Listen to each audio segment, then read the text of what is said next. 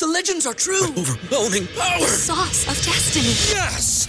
The most legendary sauce has arrived as McDonald's transforms into the anime world of WickDonald's. The greatest flavors unite in all new savory chili McDonald's sauce to make your 10-piece Wick Nuggets, fries, and Sprite ultra-powerful. Unlock manga comics with every meal and sit down for a new anime short every week only at WickDonald's. Ba-da-ba-ba-ba, go! At participating McDonald's for a limited time while supplies last. At Parker, our purpose is simple. We want to make the world a better place by working more efficiently, by using more sustainable practices, by developing better technologies. We keep moving forward. With each new idea, innovation, and partnership, we're one step closer to fulfilling our purpose every single day. To find out more, visit parker.com/purpose. Parker, engineering your success. Let me tell you about Underdog Fantasy. Underdog Fantasy is the best and easiest way to play fantasy football this season. Just draft. No need to worry about waivers, lineups, or injuries. Underdog Fantasy handles it all for you. Go to UnderdogFantasy.com or download the app, draft a season-long best ball team, and that's it. No in-season management. You can even bring over your home league over to UnderdogFantasy.com. You get $25 upon sign-up, so you can take a free shot at $1 million grand prize for their fantasy football tournament. Again, you get $25 free in bonus cash when you use the code 5RSN to sign up. It has never been easier to take a shot at $1 million prize in their Best Ball Mania tournament. Go to UnderdogFantasy.com, the App Store, or Google Play Store. Use the promo code 5RSN and get $25 in bonus cash. Sign up today. U-Brake Wheel Fix is a wheel repair and remanufacturing company with over 20 years of experience. They specialize in complete wheel repair, repairing wheels from curb rash, bends, and cracks. They also specialize in refinishing from polishing, machining, and custom colors that will suit your car's needs. Lastly, U-Brake Wheel Fix offers a full array of factory and custom wheel and tire applications. Contact them at 305-748-0112. That's 305-748-0112 or at U-Brake Wheel Fix on all social platforms. This show is brought to you by Lewis Peters State Farm, agency representing the #1 auto and home insurer in the United States for more than 60 years combined experience in the insurance industry. Local agents that understand South Florida's unique market. You have access to them 24/7, walk in, call in, click in through lewispeters.com. You can find them online on social media at SF Agent Peters, or you can call at 305-275-5585. Remember, lewispeters.com. Welcome to 3 Yards Per Carry, a podcast covering the Miami Dolphins and the NFL. Now, here's your hosts, Chris, Alf, and Simon. And we're on, and welcome to another edition of 3 Yards Per Carry. I'm Alfredo Arteaga. Chris Kaufman is here. Simon Clancy is probably sleeping somewhere in London. It's really, really late over there when we're recording this. So he was not able to make it. But as always, this show is brought to you by Manscaped. Use the promo code 5RSN for 20% off your order. I just came back from the Keys, Chris. You just came back from the Keys? Yes. Did you really? Yesterday, yes. You didn't know that? I've been saying that for an entire week. Yeah, embarrassingly, I may have completely forgotten. You didn't notice that I wasn't around for like 5 days? I don't notice. Yeah, there's a lot I don't notice nowadays, Alf. Okay. Well, yeah, I just came back from the Keys, and I must say I traveled with the ball deodorant. And it was absolutely necessary because it was a little muggy. With it? Yes. Like, did you buy it a ticket on anything? Like, well, it went in my backpack in the back of my car, so I traveled with it. Essentials. You know, it was and it was actually inside my little Manscaped kit bag that they give you, where you put all that stuff in. I know it well. I know it well. So yes. So I put it in the Manscaped bag, and then I put it on my bag every morning. I see what you did there. So you saw what I did there? It was beautiful, I see what right? You did there. Yeah, that was well done. But I got in my car, and have you been to the Keys, Chris? Oh yeah. Yeah, Okay. On the way back, like there's so many different things to do. So my wife is like, okay, stop here and stop there, and let's have lunch here, and let's have a drink there, and stop here. I want to buy something, and stop there. I gotta buy key lime pies and key lime cookies, right? So you end up driving for about 6 hours when it should be like a 3 hour drive. Mhm. You know what I mean? So I'm dead tired, but I'm looking at the clock and I'm like, you know what? I might even make it home for this game. But I Oh, didn't. I got home around. but you didn't. I didn't. I Okay. got home around 2 o'clock, so I missed about a quarter and change, but I was completely entertained. And of course, You did better. You did better than me, by the way. I missed the first half entirely. okay, and by the way, on the way back, I kept getting these little notifications from ESPN and little notifications from Twitter, and I was like, "What the fuck is this about?" Of course, Oh, great. we all The know circus. yeah, we all know what it was about, and I'm like, "Oh Mm. boy, I'm coming back No, to no. this." Yep. But anyway, I got home, and you got that post vacation hangover, and you're like, you know what? Fuck this. I'm not doing anything but sitting here, vegging out, ball watching. I'm not even gonna pay attention to what these guys are doing. I'm gonna watch a football game and drink a few beers and just enjoy myself, and hopefully I pass out as soon as the game is over. I was completely entertained. And I gotta say, I got a little bit annoyed in the fourth quarter by super serious Bengals fan that wanted to win that game. And I started rooting really hard for Reed Sinnett. Wait, so you had a super serious Bengals game that actually wanted to win the third and final preseason game of the season against the Dolphins. Yeah, they were all over the TV. They kept showing them, like, living and Oh, dying okay. with I each thought play. you were saying you were with somebody. Like I No, thought if you I were had like somebody in my house that was super serious Bengals fan that wanted to win the game, I would have thrown them out of my house. Okay. it's grounds for it. I mean, and not just be for being a Bengals fan, but like, and not just for rooting against the Dolphins, but for being dumb enough to care that much about the result of the preseason game. Well, I'm there and I'm enjoying the hell out of it. Okay. And I'm even enjoying some of the play from some of the Bengals, and I'm wondering, okay, maybe this guy's, and I started thinking, you know what? They're not completely terrible. Like they could sneak up and win 6 games if Burrow is good. Maybe they win 7 if Burrow is really good. And a little luck, maybe they're, a competent football team and they win 8. They go 8-9 or something like that. So I came away kind of impressed with some of the guys that they have on the roster. I had not looked at their skill position guys all that well until yesterday, and I came away kind of impressed. Like that's a pretty decent group if Jamar Chase is any good. But Well, if Jamar Chase can catch a cold. yes, but he's kind of key to the whole thing, right? Well, you'd think so, but I mean, they Uh, have other weapons at that wide receiver position. I mean, I love but T. Higgins. Love T. Higgins. the key there is that they could have had, or many people wanted them to have obvious offensive line help to keep Burrow healthy. Instead, they choose Jamar Chase, who goes on to struggle all training camp and drop everything in preseason. And just look bad. He just looks bad, But who knows? Maybe he's a gamer. He looks like a guy who hasn't played football in a 2 long years. time. Yes. Yeah. But I'm watching it, and then they keep cutting to the fans, and Bengals fans are starting chants in the fourth quarter, and they're all excited when they're up 2 touchdowns. And I begin to get a little bit annoyed, and I'm annoyed at them because now they're making me care about this game. And I'm like, you know what? I want all these fans to go home mad. Okay, I want Reed Sinnett to pull this off. If not for anybody, I want Reed Sinnett to get on a team because I think the Dolphins will cut him, and I think that this performance probably got him on another team, right? Or do you think that he makes it onto our practice squad? No, I think he makes it on the practice squad. I think largely the NFL are keeping only nowadays are keeping only 2 quarterbacks. So if you think about it, if you think about the fact that you have to be basically a top 64 quarterback to be assured of and Reed Sinnett is a roster spot.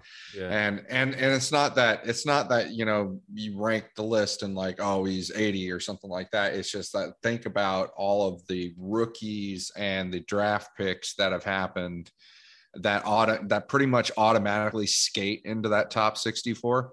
Mhm. You know, like I'm not picking on Easton Stick because I actually like him quite a bit, but like, you know, if somebody took like an Easton Stick in the third or fourth round or something like that, like they end up, you know, keeping him on the roster as one of those top 64 guys, whether he is a top 64 guy or not.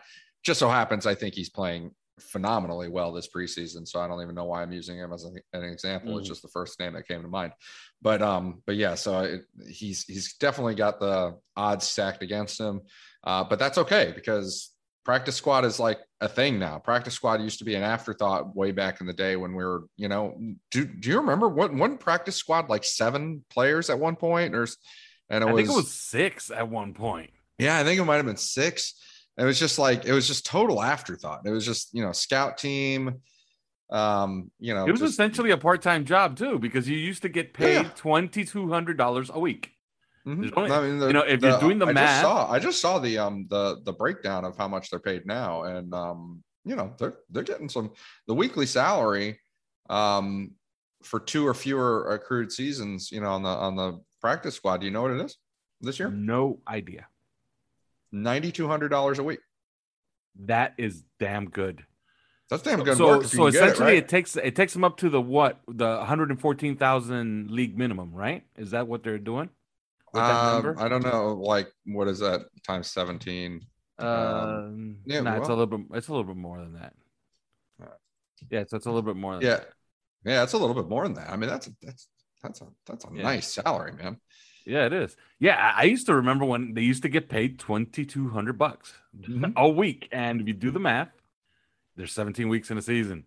So, but they were such afterthoughts too. Like, you know, you never even saw them really get brought up to the roster that much. I'm talking about way a long time ago. So, there've been more and more in use, I think, in the last 10 years. But but this year, no more in use than this year, I think, because this year the new rules are like, I mean, you got 16 of them. You can keep 16 of them, and you know, a bunch of them can be it doesn't matter how many seasons they've accrued. So they can be like veterans, like we talked about, like Josh McCown is used as an example. Like, he can be on a practice squad. Mm-hmm. And I think there can be 6 of those guys, and yeah. So, and you get to bring them up to the regular roster now. Like, you get to like, without actually signing them, you just like, hey, I'm just gonna, this week I'm gonna have 55 roster spots instead of 53 because 2 of my practice squad guys are dressing for the game. You know, and that's pretty incredible to me. So I you know what was incredible to me? Reid Sinnett threw for 343 yards, right? Yeah. And on my little telltale chart here, it says he had 76 yards in drop balls, which means he could have thrown for over 400 yards in a preseason game. Yeah. As it was, like, his 340 whatever was, I forget what I saw to that extent, but it was something like the most that we've seen in years. Not in Miami, but like anybody in preseason, I think. Yeah, it was a runner-up, the second most yards thrown for in a preseason. Do you know who threw for the most yards in a preseason game? Oh man, because I know the answer. There is a possibility that I could actually think of it, because I can think of a guy that just like unleashed in a preseason game, but it's not coming to me. Who is it? He's on this team, Chris. Jacoby Brissett for the Patriots. Was it him? Okay. Yes. Right, I believe the number is 376. Else. Yeah, they kept flashing it on the game where they said Reid Sinnett, you know, if he could manage to get a few more yards, but of course he wasn't going to. He just fell short of the all-time record set by Jacoby Brissett. So Jacoby Brissett was watching him potentially break his record if like players didn't drop the ball on him. Yeah, basically, pretty much. Yeah, that's pretty fun. But I completely enjoyed the game. I loved the game. I had a good time sitting there. No real stakes, just enjoying watching guys play football. I thought the game was actually pretty well played, poorly officiated. And I have a lot to say about that, okay? A lot of these officials, well, first of all, you really have to be incompetent, okay? Like a new level created for incompetence, okay? This has to be like special incompetence, almost intentional incompetence to spot the ball at the 14-yard line, 1st and 10, right? Mm-hmm. And a play is run that reaches the 5-yard line. Are we doing our math here? You have a calculator, Okay. Chris? Yeah, 14-yard line to the 5-yard line. Yeah. Okay. And nothing else is gained. All right. Mm-hmm. And the referee signals first down. So 9. We're doing like half the distance to the goal rules now. Yeah. Essentially, a 9-yard first down was awarded yesterday to the Cincinnati Bengals. And that actually happened in an NFL football game. That cannot happen. And Brian Flores was going nuts on the sideline, like, you guys spotted it. Because remember, they have the sticks there. So the sticks are standing right there. And he's like, the stick is at the 14. The ball's at the 5.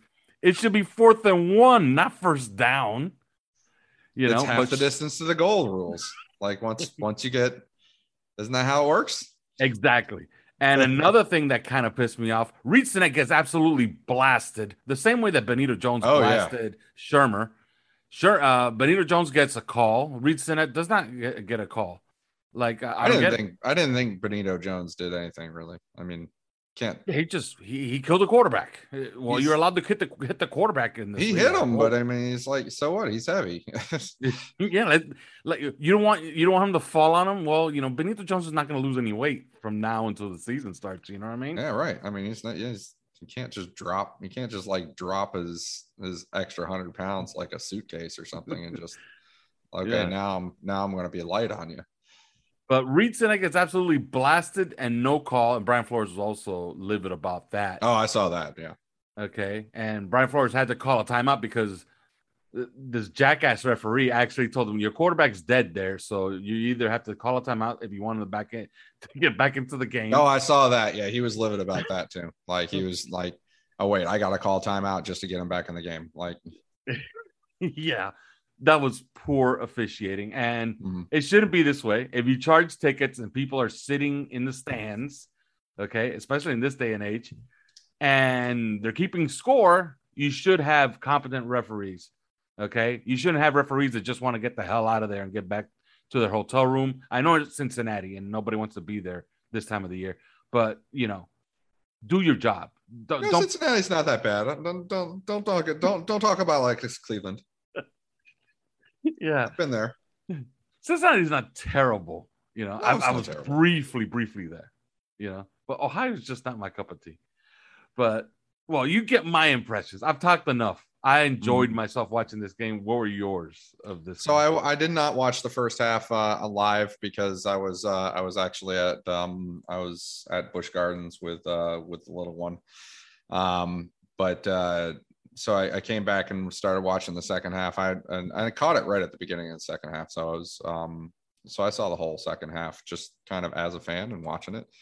And it was really entertaining. I started really getting into it, like as Reed Sinnett was bringing them back, and especially in that fourth quarter. And it was funny because I was watching him, and I'm like, he's having a good day. Like he's looking good, and he had looked good in the other preseason games too. He's having a day out here, and they got up. What it was, 2 scores, and I was like, yep. It's still the fourth quarter. And I'm like, I'll be damned. I think he's going to take him back.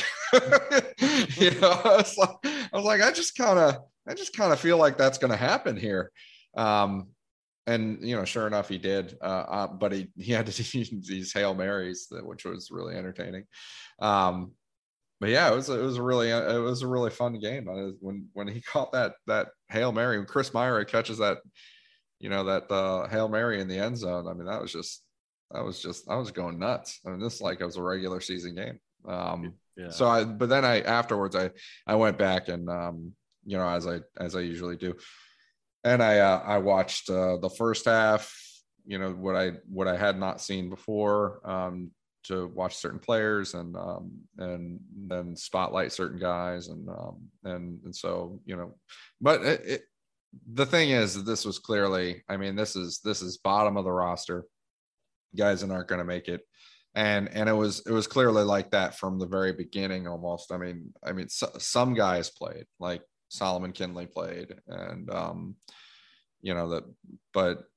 but it was just like, this is the dregs. This is yeah. I don't mean that in a negative way. It's just, this is the bottom of the roster, and that was the same for the Bengals too. So unfortunate, because you want to see more. Like all these receivers of ours got healthy, right?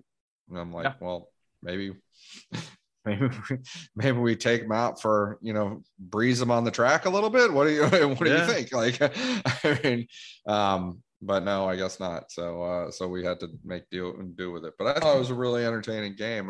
Do you have any standouts? Do you have anybody that just like gave you an impression? Yeah, one guy who really gave me a strong impression was Tua Tagovailoa. Did you see him in every single quarterback huddle? And then as Reed Sinnett was going back onto the field, he was actually coaching him up on the way back to the huddle. Yeah, dude, he was into it. He was into it, and he seemed to be knowing he was listening to the play calls, but he seems to have a little bit of input into what's going on. As far as the players, man, Malcolm Perry is an NFL player. I want him on this team, and I want to keep him, and I don't want to expose him to the league. I think he's a useful player at the bottom of the roster. He could do so many things. I fear he might get caught in a numbers game, and he might not be here. But another impression I got, I've always liked Chris Myrick. That guy can play. He only made one play yesterday. One. But what a play. One. What a play, right? Yeah. He's never looked bad to me. Like he's, I know he hasn't played. He's played, I think, 2 games for the Dolphins. He's been suited up twice. So, you can't judge him too much. But every time I've seen him in practice or seen him in camp or in preseason, like, man, he just looks like a capable NFL tight end. And size is not an issue with him. As far as the running backs, it's not a great bunch. It's just not. Well, it wasn't even a bunch of them, right? I mean, basically it was just Jared Dokes and Jordan Scarlett the whole game. Well, I guess Patrick Laird did get in there. Yeah, Patrick Laird got 1 carry for 2 yards, but it was Jared Dokes, Jordan Scarlett. That they're both guys are. That's those 3 guys. I found it. I don't think it's any coincidence that Jared Dokes, Jordan Scarlett, and Patrick Laird are the ones that played. Patrick Laird. I'd love to see a snap count. If you have it in front of you, that'd be awesome. Patrick Laird caught 3 balls for 28 yards. I don't think it's a coincidence that those are the 3 guys that were active and playing at running back, because I think that those 3 guys are going for 1 spot. Yeah, I think, and honest, they're going for 1 spot, and it could be that none of them got it. Yeah, I did the post-game show yesterday. Honest opinion, yeah. I did the post-game show yesterday, and they told me, pick one. And I said, he's not on the roster yet. Jared Dokes got 31 snaps, by the way. Patrick Laird got 21, and Jordan Scarlett got 13. Okay. And Jordan Scarlett is gone today, so he's no longer. He's already gone. But he could be on the practice squad, maybe. Yeah. We don't know. Who knows? I think Dokes and Scarlett are, like, you could put them on the practice squad, no issue. Mm-hmm. I think that they're capable camp bodies, okay? And who knows? Maybe they become, they're young enough. They could become something later on. They're not now, Mm-hmm. But I don't know. Jordan Scarlett could be close, in my opinion. He has a good look to him, doesn't he? He has a good look, and I just want to see more, don't you? Like I know that I'm not fooling myself into thinking like, oh, he's gone out there and proven himself or anything. No, he clearly has not. But it's enough to want to see more. And and so, I think that I would love to see that opportunity to get more. I mean, he did take a few snaps, I think, in 2019. He's the one, he was out all of 2020, like on the COVID, like he sat out the season, right? Mm-hmm. I think that's his deal. Yeah, I mean, clearly you just like, I want to see more. Like he was good enough. But on the rest of the guys, man, I would have loved to see Hunter Long catch that corner out, right? Oh my God. Like that was not good. And you know what? What bothers me about that is like I've seen some of that show up on his college tape too. Mm-hmm. And I know that he's got a good reputation for good hands, and I have no doubt that, like, as far as the way NFL teams or coaches coach it, and like, you know, technique and natural skill and all that. I'm sure he does have good hands, but I've seen that man drop some goddamn balls. And yeah. I'm like, just finish the fucking catch, you know. And I'm sorry, excuse my language. And like, there have been times that on film, you know, in his Boston College tape, that I'm like that, and I'm like, why didn't you finish the damn catch, you know? And sure enough, it shows up in this game. But man, if he had caught it, yes, what a play! That did look a little bit like Gesicki, but not like in exactly his mold, but like, you know, someone that looked like someone. We will always have those first 3 days in camp where I got onto our podcast and I said, my God, Hunter Long is making Gesicki look expendable. And then he got injured. And then he got injured. Then Gesicki looks like super. So yeah, then Gesicki just kicked into a new gear. I guess Gesicki looked over and said, he really? is so good. Like we haven't even gotten that much of a chance to like talk about him in detail. But it is so obvious that he has absorbed some nuance that he didn't have before. Mm-hmm. And in his route running and the way that he gets open, like he is totally out there abusing the coverage by changing up his speed and faking things, the little things that he does to create separation, the burst, sudden separation instead of just running flat out and being faster than everybody. It's beautiful to watch. The guy has become an elite tight end. I don't need to see what the production is going to be this year. I don't, because I'm watching him play. I'm like, that's an elite tight end. If he's not top 5, then I don't know who is. You know, that's the honest truth. Yeah, we're on the fast track to 4 years, $55 million is what I'm. Yeah, it might be more than that. I mean, but really? Be careful, because contracts inflate. I mean, so where's Kelsey at? Because 4 years, 55 is pretty hefty. Beardless. That's where Kelsey's at. Man shaved his beard. He's making somewhere around 15 million. His career's over. His career's over. He doesn't look the same without that beard. Doesn't. He looks like a gym teacher. It does not look good. He does look like tight end 3 without that tight end 3. That's right. He looks like tight end 3. He looks like your gym teacher that was like, I was in the NFL for a little bit, but he was really on like a practice squad for like 3 weeks. Yeah. Yeah, I play with Patrick Mahomes. He's by the way, his contract was 4 years and $57 million. But this contract was signed before the 2020 season, I believe. And I'm just saying contracts inflate. Like once you toll two whole seasons forward. Yes. I mean, it's going to be. Do you think Chris Greer is going to be able to get away with, hey, here's Travis Kelce's contract, sign it? No, I really, that's not going to work. I don't think it's gonna. I think he's gonna. I think if you let's say he has the season we think he can have, like let's say, and by the end of the year, like he's a top 5, like he's a top 5 type of tight end.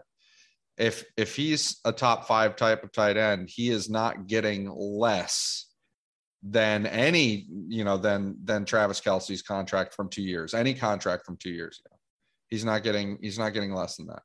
He's getting more than that. He's going to have the top tight end contract in the NFL, most likely.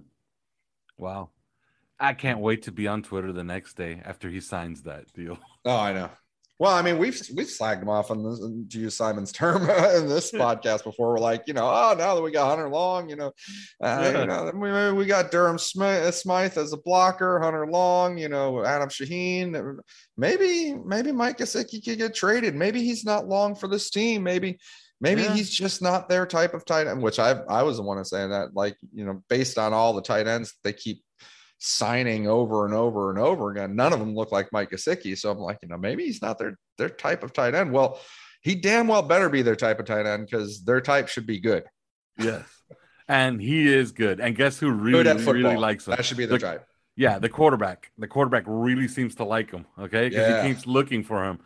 All right. Mm-hmm. So yeah, and Mike Gesicki should see great coverages this year, especially with what they have on the outside. And that brings us to and on the inside with Jalen Waddle. That's an important one. Absolutely. And that brings us to wide receivers, and I guess we could finish there, or we could talk a little Noah Benogany if you want to. I thought his technique was all over the place, but he did make a play, and that was perfect technique. He was made a facing couple the right of way. plays. He made a couple plays. He wasn't terrible. You know, actually, I want to talk about another guy too after Noah Benogany, but first we got to talk about fan favorite Kirk Merritt. You know, we're not going to do roster cuts or all that stuff because that's something we could talk about on Wednesday. But I got to ask you, he makes it? No, I don't believe he will. But I think he had a hell of a game. I think he's going to be on the practice squad. It is possible he gets claimed. But I just think that there's some guys on the Dolphins that are ahead of him in the pecking order unless there's a trade. Yeah, I think about it the same way. I was having this discussion with somebody else, and they were telling me, you would really take Malcolm Perry over Kirk Merritt? And I said, yeah, I would. Like, I like as a specialist, you know. Yeah, Malcolm Perry can do a lot of different things. Kirk Merritt, to me, looks like he's probably a one or two trick pony, a good one or two trick pony. I think he's an NFL wide receiver. Like, I don't have a doubt about that. You know, but I think it's going to be too difficult for him. Like, can he get onto another team? Of course. Somebody has a poor wide receiver core. Man, Kirk Merritt could help him as wide receiver 4, and who knows, maybe he develops into something else. He did have good measurables, and now he has good preseason production, so there's nothing wrong with him. The only thing that's wrong with him is he's on the wrong team to try to make it. There's too many wide receivers here. He is. I mean, this works in his favor. Actually, he is a slot. I mean, that if you go back to his college, tape. I mean, this is what he did. He was a slot. So, that's a bonus for what Miami could be looking for. I think. Yeah, I'm open. I'm open. Look, I'm open. I'm open to be told that I'm wrong, but I'll ask you, and I value your opinion on this. Who's a better football player, Malcolm Perry or Kirk Merritt? Oh boy, that's a tough one. You know, I'm gonna say Malcolm Perry, right? But it's only just because it could be if we saw like 2 more preseason games of Kirk Merritt, I'd be like, okay, yeah. But just hadn't seen enough quite yet with Merritt, and I think that Malcolm Perry right now is just a little bit better at creating space, getting open, around the middle of the field as a slot. He's got that. He's as you say, he's a utility guy. I want to see him in the backfield more. I know they haven't really done it. But yeah, I think that he's got versatility in his favor that maybe Merritt doesn't have yet. But hey, maybe I'm missing the forest for the trees. Maybe Merritt is just that good. I would just want to see it for maybe 2 more games, to be honest. Yeah, their game yesterday, Kirk Merritt 3 for 72 and a touchdown. Malcolm Perry 4 for 69 and a 2-point conversion. They didn't make things any easier. So this is going to be a decision that's going to have to come down. Who knows? Maybe I don't think it's going to be Perry that dislodges them though. I think you got 7 guys in front of both of them, really. Let's keep in mind Will Fuller doesn't have to be on the 53-man roster for week 1, right? He's on an exemption list because of suspension. But I mean, you've got Will Fuller and Devontae Parker and Jalen Waddle, of course. But I also happen to think, well, Albert Wilson, and nobody would argue that, right? So that's your top 4. But I also happen to think that Preston Williams and Jakeem Grant would be in front of both of those guys. And Mac Hollins has really put his foot out there in front of them just because of his special teams ability. Not just because of his special teams ability, but for a number of reasons. Like, 1, he's a good player, good all-around player. 2, he's been an all right receiver. I think I don't think he's a technician as far as, route depth and the way that he runs and stuff. But I think that he's been productive and shown that he can catch the ball better than he did last year. But also he's got that tight end versatility. We use him on some of those tight end duties that you see. And that could be really important. And then on top of that, the special teams. So Mack Hollins, a lot of people believe that he makes the roster. And I think that, I didn't think Preston Williams would be a controversial roster guy. I didn't think that Jakeem Grant would be a controversial roster guy, given his return ability and what we know he can do as a receiver, which he did in this preseason at times as well. So, but I think all of those guys are probably ahead of both of them. Mm-hmm. Now, one guy, and we could close here on the game. And I don't know if you want to bring somebody up from the defense, but we got to talk a little bit about the defense. I really like Calvin Munson. I like him as a roster player. Something happened today that we will talk about in the second half of the show that I think kind of signals like maybe Calvin Munson is long for this team. I enjoy watching him play. He plays the game the way it should be played. And he plays it violently and he plays it fast. Is he good enough to be, a 16 games, 800 snap middle linebacker? Probably not. But he's damn good to be on a roster. I don't know your opinion on Calvin Munson, but I love him as a football player. I think he hits hard. I think he's got a good temperament for the position and the way he handles his business. But there are times that his falling off the tackle drives me a little mad. Mm-hmm. And obviously he's sluggish. So he is what he is. But I think that he reminds me that we'll talk in the second half of the show. But I mean, I mentioned something to you guys earlier and OnlyFans was like, once you get to a certain type of player, they're a dime a dozen. They're actually easy to find. And yep. I think Calvin Munson is really like front and center of that. You can find a Calvin Munson. And it's not that they're not valuable and that they can't go out there and play on NFL Sunday and actually fulfill the role and do it really well. And they can. But you can find them. Calvin Munson can be found. Yeah. And with that, we'll introduce you to a sponsor of the show, BetUS.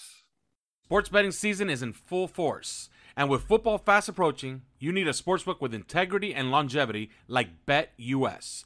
You may already know this, but BetUS has been pioneers in the sportsbook industry for almost 3 decades, thriving and paying their loyal customer base. That is BetUS.com. They have loads of bonuses. Join now or call 800-69-BET-US. That is 800-MY-BET-US. And you will receive a 125% sign-up bonus by using the bonus code 5. That's the word 5, F-I-V-E. They also have re-up and referral bonuses as well. Follow my lead and open an account with BetUS. You bet, you win, you get paid. BetUS. And we're back. All right, Chris. Yeah. We got to get into it. On Sunday, I'm somewhere around Isla Morada. And did you call it Isla Morada? Yes. You know why? Why? Because it's a Spanish name. And Isla means island, and Morada means it's like a burgundy color. Oh, I didn't even realize that I was gringoizing that name. Yes, I know, because everybody tells me a lot of people Isla Morada, and it's not Isla Morada, it's Isla Morada. No, I never heard it. I've never heard it say Isla Morada. I've always heard it as Isla Morada, like without pronouncing the S. No, it's Isla Morada. And I just realized I was totally anglicizing that name. Yeah, but I'm somewhere around there, and my phone starts going bleep and bleep and bleep, and oh god, and I'm looking at my phone. I'm like, what's going on? And all I see is Deshaun Watson all over the place. And then I see who's the guy reporting this? Oh, it's good old Charles Robinson, the guy who wanted to bury the Miami Hurricanes. Okay. I don't know what you make of it. I have some reporting I guess I can do. And I'll get to it in a little bit, but your thoughts on the whole saga. That he's walked back some today. Okay. Yeah. Let's be clear about that. Yeah, a little bit. But there's a lot of people setting up on both sides of this and across the media world. And it's interesting that that's happening because it's probably, I think it's a macrocosm really of what's happening internally, among people that even sources and people that are close to situations and stuff like that. I think that there's conflict there too. I think that there's a lot of people that are like, no, this is not close to happening. It's, the Texans, for one reason or another, the Texans aren't going to do this. The Dolphins aren't going to do this. All that stuff. And then there's, there are some other people that are like, for whatever reason, they're like, yeah, this is pretty close to happening. So, and I've had two really well connected people. One of whom I always, exactly these situations, I'm always like, you're full of it. I'm like, no, that can't really be. It makes no sense. It defies rationality. And like, I keep saying this all the time, and then they're always right. So, a couple of people are, believe that this is very real. Doesn't mean it's going to happen, but this is very real. And so, it is what it is. And I think the Dolphins themselves have had more than ample opportunity to crush it if they chose. They could have crushed it in front of the media, in front of everybody, just like, just squash it. 2 words, not happening. That it would be sufficient, or they could have crushed it off the record. Which is more likely because there is written language in the NFL rule book that if you mention somebody that's under contract, it can be grounds for a fine or loss of a draft pick. So the move there is to just leak it to one of us. And just crush it. You can squash it off the record and just like reach out to some of your contacts and be like, hey, it's not happening. This is who we believe in. This is what we're. So they haven't taken that opportunity to do that. And I think the easy answer, the obvious answer, is the easy answer, is the correct answer, which is that if the Texans had relented on their price tag and decided to sell Watson for say 50 cents on the dollar or whatever you want to say, this probably might have already happened. And I think the obvious is that yes, Miami is interested, and that's what it is. So I'm not here to argue whether that's a good thing or a bad thing, especially with the complications that Deshaun Watson brings to the table. But there's definitely a there in my opinion. Now, I can do a little reporting on this, and I reported this earlier on OnlyFans, and you can become a Patreon of ours by going to Patreon and looking up OnlyFans. It's only $3 a month. It's well worth it, okay, with all the information we give you in there. And you could also chat with like-minded Dolphin fans. But I had reported earlier that before the draft, the Texans had laid out what was the framework of the deal that they could possibly say yes to. And it started with 2 first-round picks and multiple young players in a deal. And I am told by a pretty reliable source that the Dolphins summarily rejected that. And if you do the math on that, what are they really asking for? If they want young players, like who are the young players that are desirable on the Dolphins? Mm-hmm. You're talking about Christian Wilkins, maybe? Xavier Howard. Maybe Xavier Howard. Maybe they wanted something like Christian Wilkins, Xavier Howard, and 2 first-round picks for Deshaun Watson. And I wouldn't be surprised if that was an offer that was a pre-draft offer. Like now I don't think. They would want players anymore. Yeah, and a detail that on the framework, the 2 first-round picks could not be in the same year. They had to be consecutive years. So that's a lot to ask. It's a great player. Deshaun Watson is a fabulous player. Top 5 quarterback in the league. When he was coming out in the draft process, you remember we talked about it. I think we were both big fans. I wanted to move heaven and earth. And at the time, we kind of liked Ryan Tannehill, but I was ready to throw him over a cliff for Deshaun Watson out of Clemson. because I would have thrown him over. I would have thrown Tannehill. I was, and I believe that he was still going to get another shot and more shots and on goal. And I thought that it might not be a bad thing that he gets more shots on goal. But I would have moved heaven and earth for Patrick Mahomes or Deshaun Watson. I mean, I had Deshaun Watson just below Mahomes, and everybody knows how ridiculous I was about Mahomes back then. So he was good. He was a good guy. He was a good prospect coming out. Now, did not like Trubisky. No, I didn't like. I remember that year we would talk about the draft a lot, and I would tell you, I saw this guy play. I understand that he smoked the Hurricanes, but who the hell are the Hurricanes? Yeah. Okay, I've watched this guy play a lot. I watch every ACC game. If you know me and you watch me on Twitter and you say, "Man, how the hell does he know about all these guys?" If you notice, I'm usually talking about SEC and ACC games. And, guys that play for the ACC or the SEC, I watch every single SEC game. Okay. So I'm pretty well versed in the league, and I watched him play in North Carolina, and I was like, okay, this is supposed to be the number 1 overall pick. Like, I'm watching this guy at Clemson. Like, he's pretty good. And Mahomes, it's growing on me, but really Trubisky. Okay. But let me ask you this. I'll tell you this. At that time, which is, I believe this was 2016, like as the 2016 season was wrapping up. And this is, the year that both Patrick Mahomes and Deshaun Watson would be heading into the draft. I was, giddy about both guys, but really about Patrick Mahomes the most.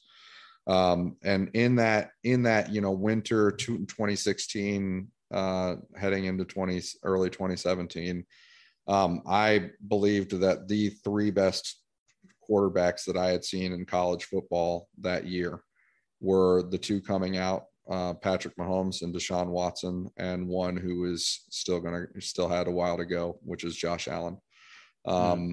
And they were arguably the 3 best quarterbacks, or 3 of the best quarterbacks in the NFL this year.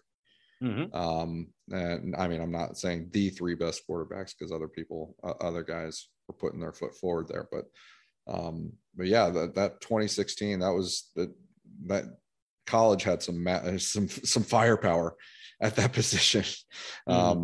Patrick Mahomes, Deshaun Watson, and Josh Allen, man, those guys were awesome.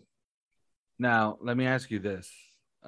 We do a Dolphins podcast, and we listen to all these rumors, and I hear this Deshaun Watson, news over the weekend.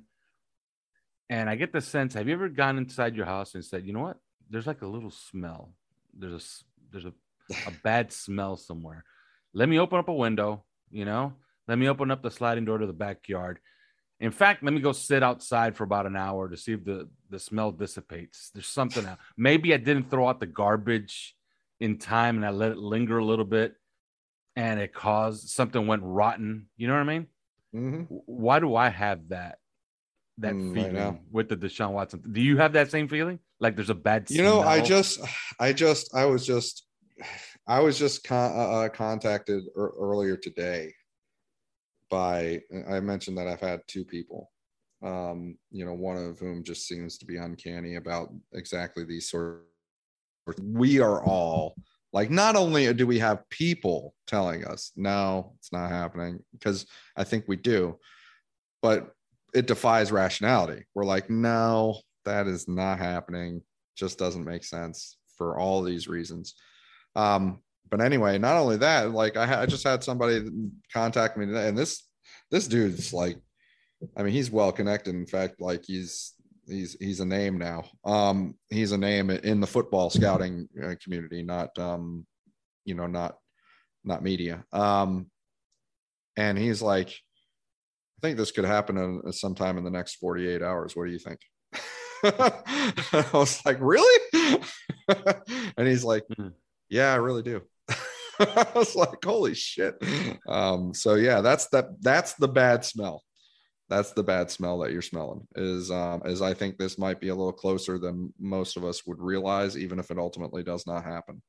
And I think there are so many reasons it should not happen. I mean, I don't think Simon is wrong when he brings up, privately in OnlyFans, he's like, why the F would the Texans do this? Why wouldn't they just sit on him for a year and then go collect their picks a year from now? And I don't think he's wrong about that. I think that if they were being rational, that's exactly what they would do. But I'm also not 100% convinced that the person at the very top of the Texans is rational. And being the owner. So I don't know. It's a little bit of a wild card on that. And then the Dolphins, it just makes so much sense. Why wouldn't you wait a year and see what Tua has to offer and then circle back? But then again, the reason you don't necessarily wait a year is because you're getting a discount right now. And if you wait a year, then all these other teams, they're bidding against themselves right now. Pretty much everybody agrees on that. Right. And so if you wait a year, you got clarity on your Tua Tagovailoa situation, but you know what else might have happened? Maybe the Eagles got clarity on the Jalen Hurts situation. Yes. Maybe the Giants got clarity on the Daniel Jones situation. Like they're all of a sudden, all these players step back into it. And maybe that's the Dolphins are thinking is like, we could get clarity on the Tua Tagovailoa situation by waiting a year. But then all these other teams are going to get clarity on their situations too. And right now we're bidding against ourselves, and that's a comfortable place to be. And I completely agree with you. If I'm the Texans, I'm playing the tank game. I'm tanking for Purdy, or who would you like? The Clemson guy's is going to come out. I don't know pronounce his last name. No, he's I'm not even going to try it. Simon could do it. I'm sure he could. But no, I'm not going to try, but he's not coming out. He's not in it. Okay. Cause he's a sophomore this year. He's not a junior. Yeah. He's not even going to be eligible next year. Okay. Yeah. I thought he was going into his junior year, but no. Okay. So I guess we're tanking for Brock Purdy now. Brock Purdy? No, it's come on now. You said it like a pejorative. He's going to be a first round pick. No, he's not. Really? He's not going to. I will bet money on it right now. If you want me to, I will bet money on it. He was on the Walters list last year. They never miss with their first round picks. They had him as a first round quarterback. Yeah.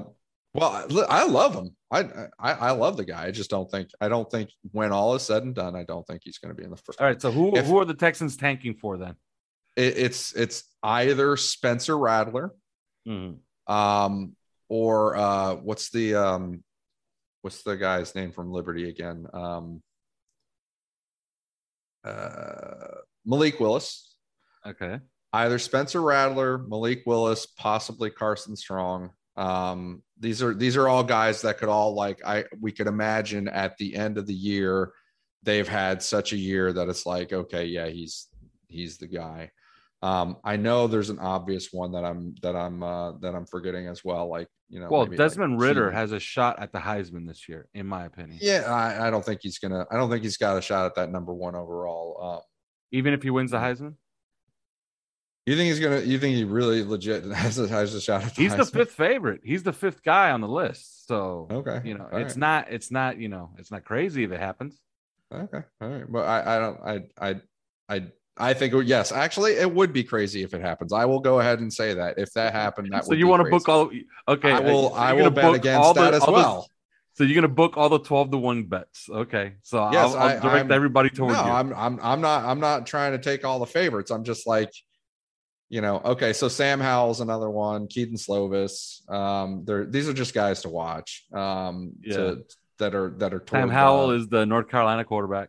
Yeah, he is. And Keaton Slovis is USC. So these are some of the guys to just keep an eye on, I guess. I'm trying to think of who else. Malik Willis, I think the talent on Malik Willis is absolutely ridiculous. Well, there you go. That's what I would do if I'm the Houston Texans. I'm tanking for Malik Willis. Tank for Willis. Yeah. Sit back, nice and pretty I got my quarterback coming to me, right? Because we were god awful, and trust me, they're going to be god awful this year. And then I sell Deshaun Watson to whoever's the most desperate, and there could be some desperate teams. Maybe Tua's not good, and then the Dolphins circle back and they play ball. Maybe Jalen Hurts is terrible, and that fan base ain't going to have it. and they have some players on that roster. Mm-hmm. And maybe Daniel Jones is terrible. Look at all the possibilities of guys that could be terrible. Carolina has Sam Darnold as a quarterback. Okay. He could be terrible. And I was told specifically when this whole Deshaun Watson thing started, I was told by somebody who's pretty good at calling these things, watch for Carolina.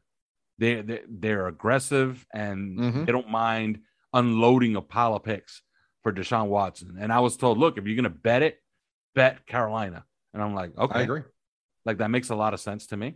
So look at all of the avenues that could open up for a Deshaun Watson trade. If I'm Nick Caserio, I'm looking at this team, kind of giggling under my breath. Like, yeah, we're going to be absolutely terrible. And it's going to be fabulous because we finally get a pick. You know what I mean?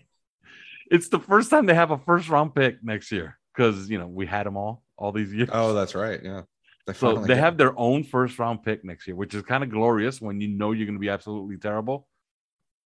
So yeah, Tank, have your quarterback absolutely locked up and then trade the other one. You know what I mean? I think. Oh, I knew I was forgetting a guy. I'm sorry. I'm like way off. It's because it's bothering me. I knew I was forgetting a guy, JT Daniels. Okay. Yeah. Yeah. But yeah, doesn't that make sense as a plan? Absolutely. I mean, this is how Miami resurrected themselves out of the depths, right? Mm-hmm. And they robbed their own roster of talent essentially, and they wanted to build from nothing almost. Mm-hmm. And they did, and this is how they did it. And I think that they're within their rights and to think about that and think about doing exactly the same thing. And just like, hey, they might not be going for the number 1 overall pick. I'm not sure that they would, do that, but they know they're going to have a high one. Miami knew that they were going to have a high one, even if whether they actually tanked or not, I'm not, I'm not going there, but they knew they were going to have a high one. Houston knows that they're going to have a high one. Yeah. Go that route. We'll see. And this is kind of like breaking news. I don't know if this has made it across all the wires, but supposedly there was a serious quarterback battle. Like it wasn't a sure thing that Jimmy Garoppolo was going to be the starter week 1 against the Detroit Lions for the San Francisco 49ers. Yeah, Dolphins have the 49ers first round pick. Trey Lance was in real discussion. Like he could actually win the job. Trey Lance has a finger injury. It looks like Jimmy Garoppolo will start week 1. So that's gone, and but I don't know, maybe that's not a good thing. Yeah, that's not a good thing for our pick. But I mean, the sooner that they have Trey Lance out there, the better. But let's face it, Jimmy Garoppolo gets injured a lot. And honestly, I'm not sure that he's going to be all that good. I'm just not sure that team's going to be all that good. That's my honest opinion. Well, moving on from all the Watson talk, Dolphins made some cuts. They're getting ahead of themselves. They're supposed to dump 23 players, tomorrow at 4:00, Tuesday, the 31st at 4:00, but they're getting a head start. Where, Jordan Scarlett got cut. We know a few of the guys, Robert Foster got cut. We know a few of the other guys on the fringes that got cut, but two notable names. Render. Yeah, Tyson Render's an odd one, right? And I guess Jason Strowbridge survive? Or no, I don't think they're substitutes. I think Jason Strowbridge, for him to get cut, it would have to be somebody like Jonathan Ledbetter that supplants him, not necessarily Tyson Render. Tyson Render is a different case altogether. I think that you've got Andrew Van Ginkel haven't played well. Jalen Phillips obviously has his place there. Brennan Scarlett really played well all preseason long and just has been, it seems like, what they thought they were acquiring, the fit that they thought that they were getting with him. It seems to be right on the head.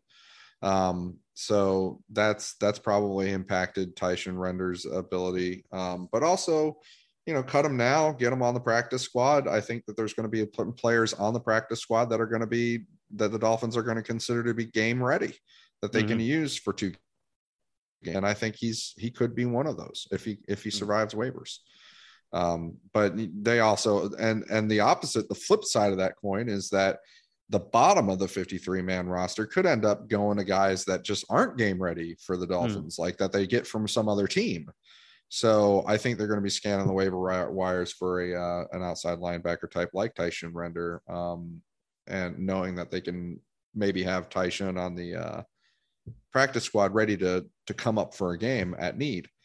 And then these other guys that they have on roster spots number 50 through 53, maybe they just kind of redshirt a little bit.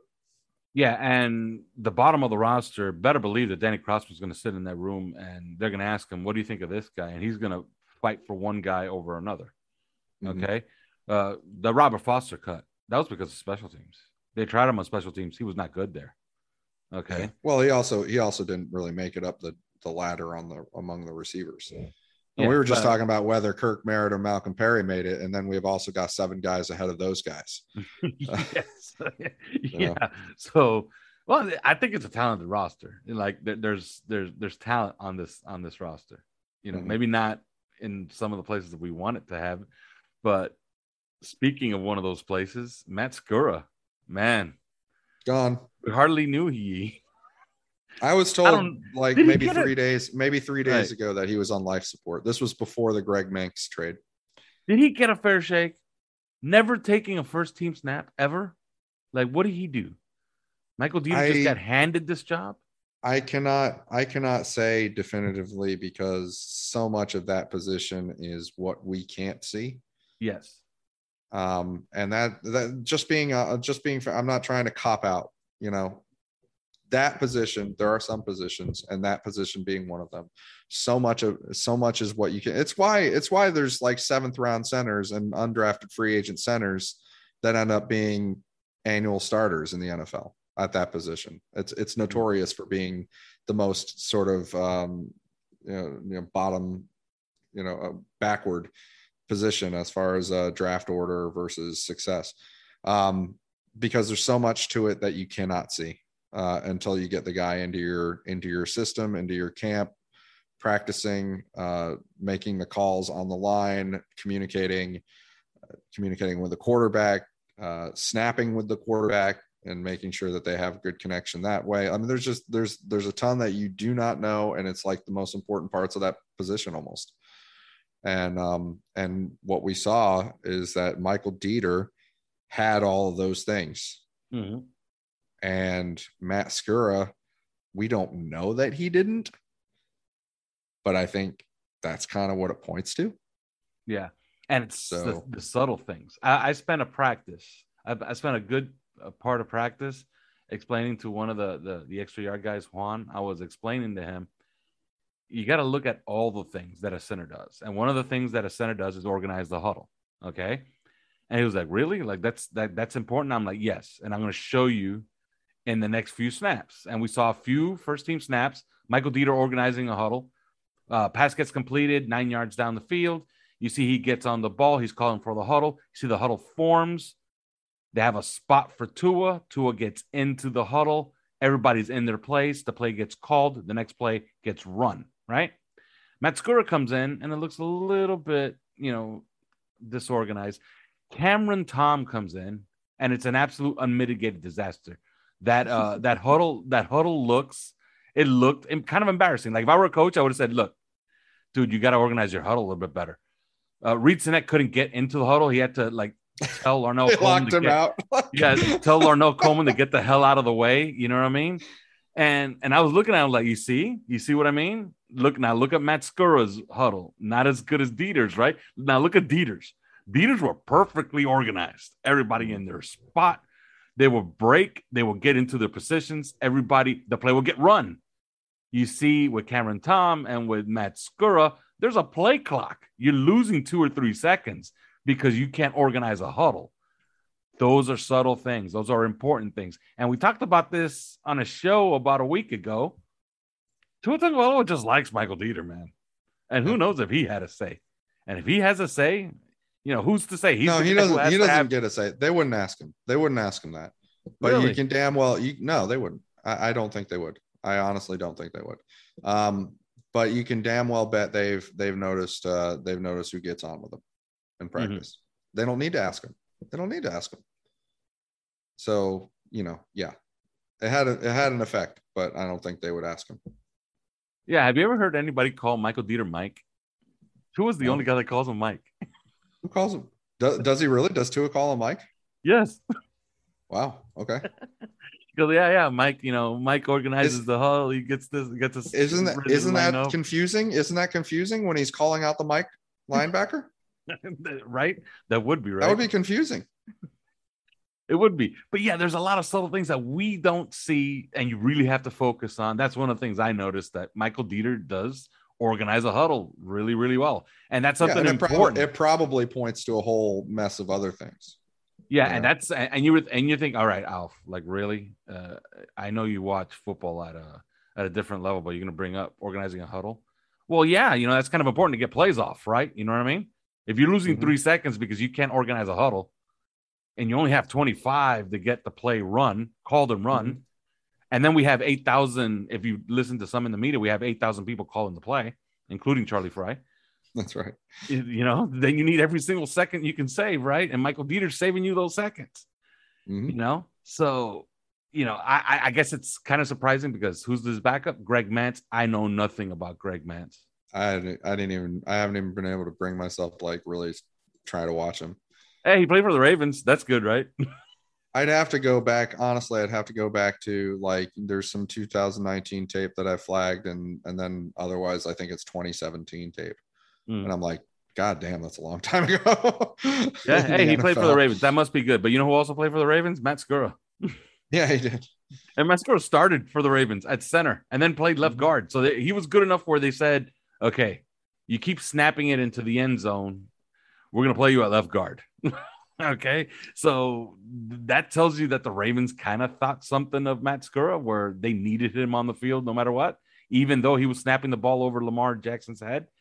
So, I guess Matt Skura could go back to Baltimore or not, but a new backup center's in town, and Michael Dieter is the starter. Now, moving on.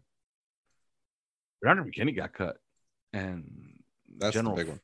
General freak out online, and I had my own little episode for like about a minute until I thought about it. That was an episode. Yeah. Well, it lasted about 60 seconds. It lasted one post on OnlyFans. And then I said, I figured it out. Bernard McKinney spent 19 days in camp, rolling downhill, hitting people, looking big, menacing, thumping, looking great as a middle linebacker. Landon Roberts shows up for one practice, starts killing every linebacker, every running back on the roster. And I think they just looked at Landon Roberts and said, good enough. They're the same guy. Let's keep the one we know. See ya, Bernardrick. It's as simple as that, isn't it? 2 one-dimensional players. They don't want 2 of them. They'll just take one. And that's the thing is like, hey, do we want Bernardrick McKinney in here playing a bunch of snaps, or do we want a Landon Roberts on some snaps and Sam Agwabon on others? Yeah. And I think that's, it's not just a Landon coming back and being who they know him to be, because I don't even know that all they need to do is see he's healthy to know what they're going to get. But, it's also about how Sam Agwabon just went super, in preseason all of a sudden. I mean, this guy, he's on something. I don't want to say that, but I do also want to say that.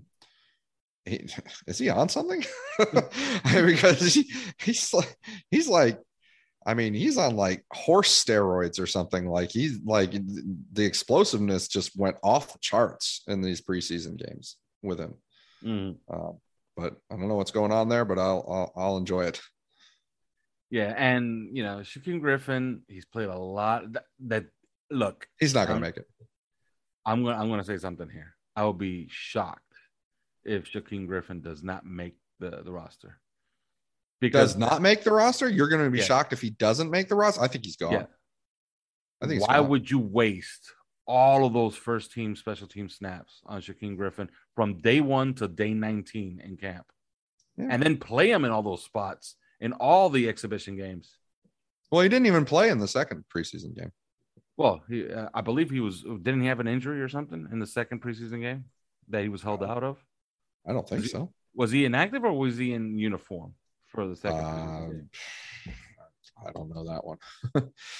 Okay. But I just know he did not play. Why would they waste all of those snaps, all those first team, special team snaps on him all throughout camp? Like, it's rendering camp meaningless then now. No? They gave him a chance. They gave him a chance to, to make the team. I think that was important. And then he was also firmly ensconced in the second team. So, like, man, that just screams roster player to me.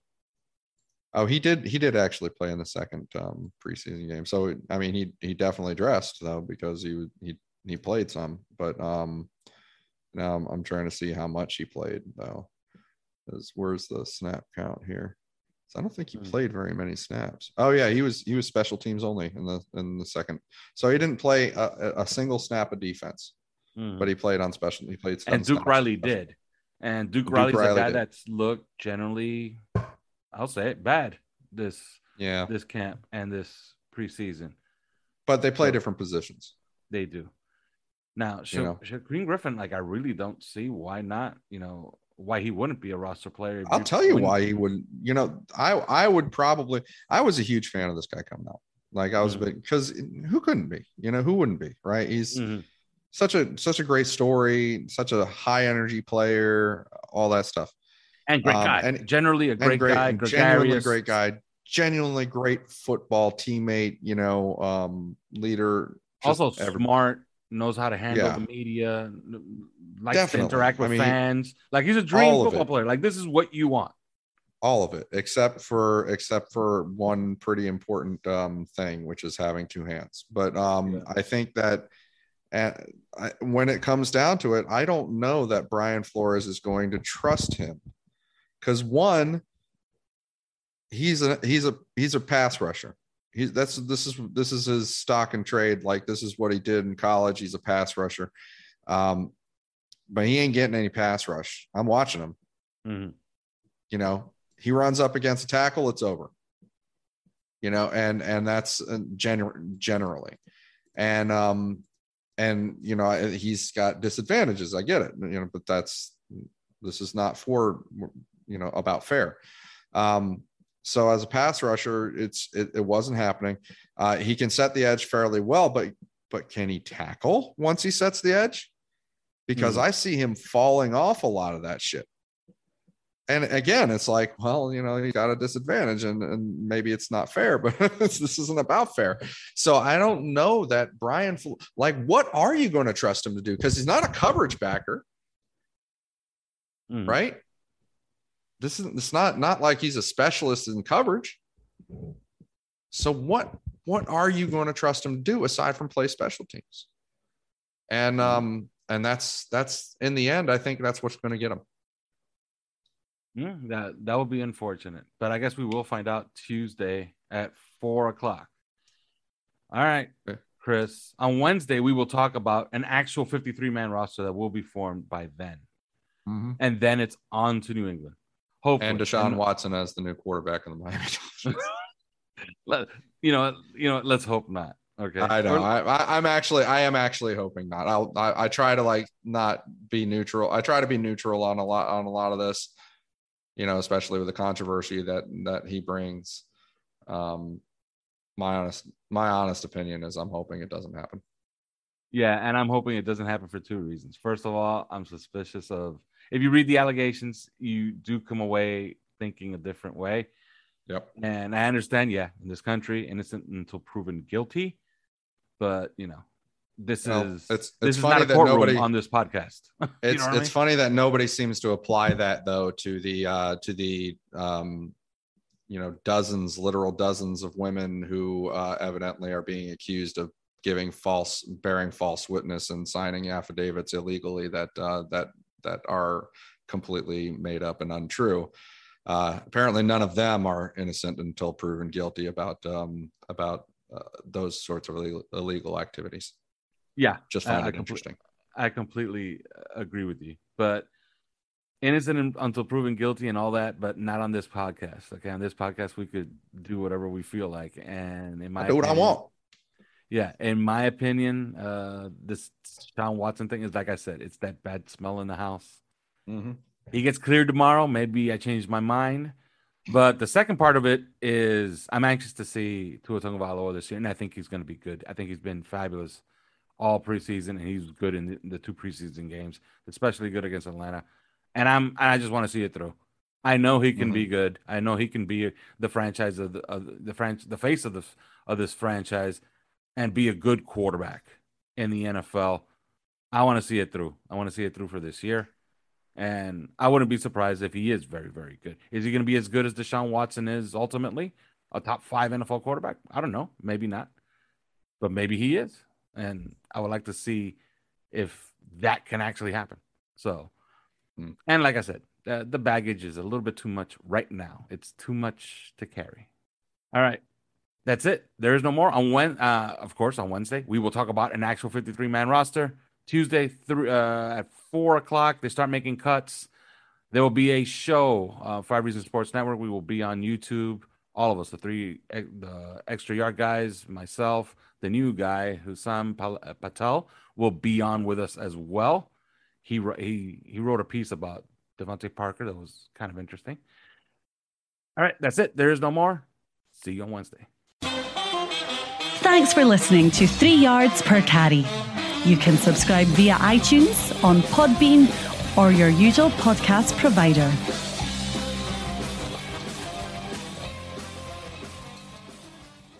At Parker, our purpose is simple. We want to make the world a better place by working more efficiently, by using more sustainable practices, by developing better technologies. We keep moving forward. With each new idea, innovation, and partnership, we're one step closer to fulfilling our purpose every single day. To find out more, visit parker.com/purpose. Parker, engineering your success.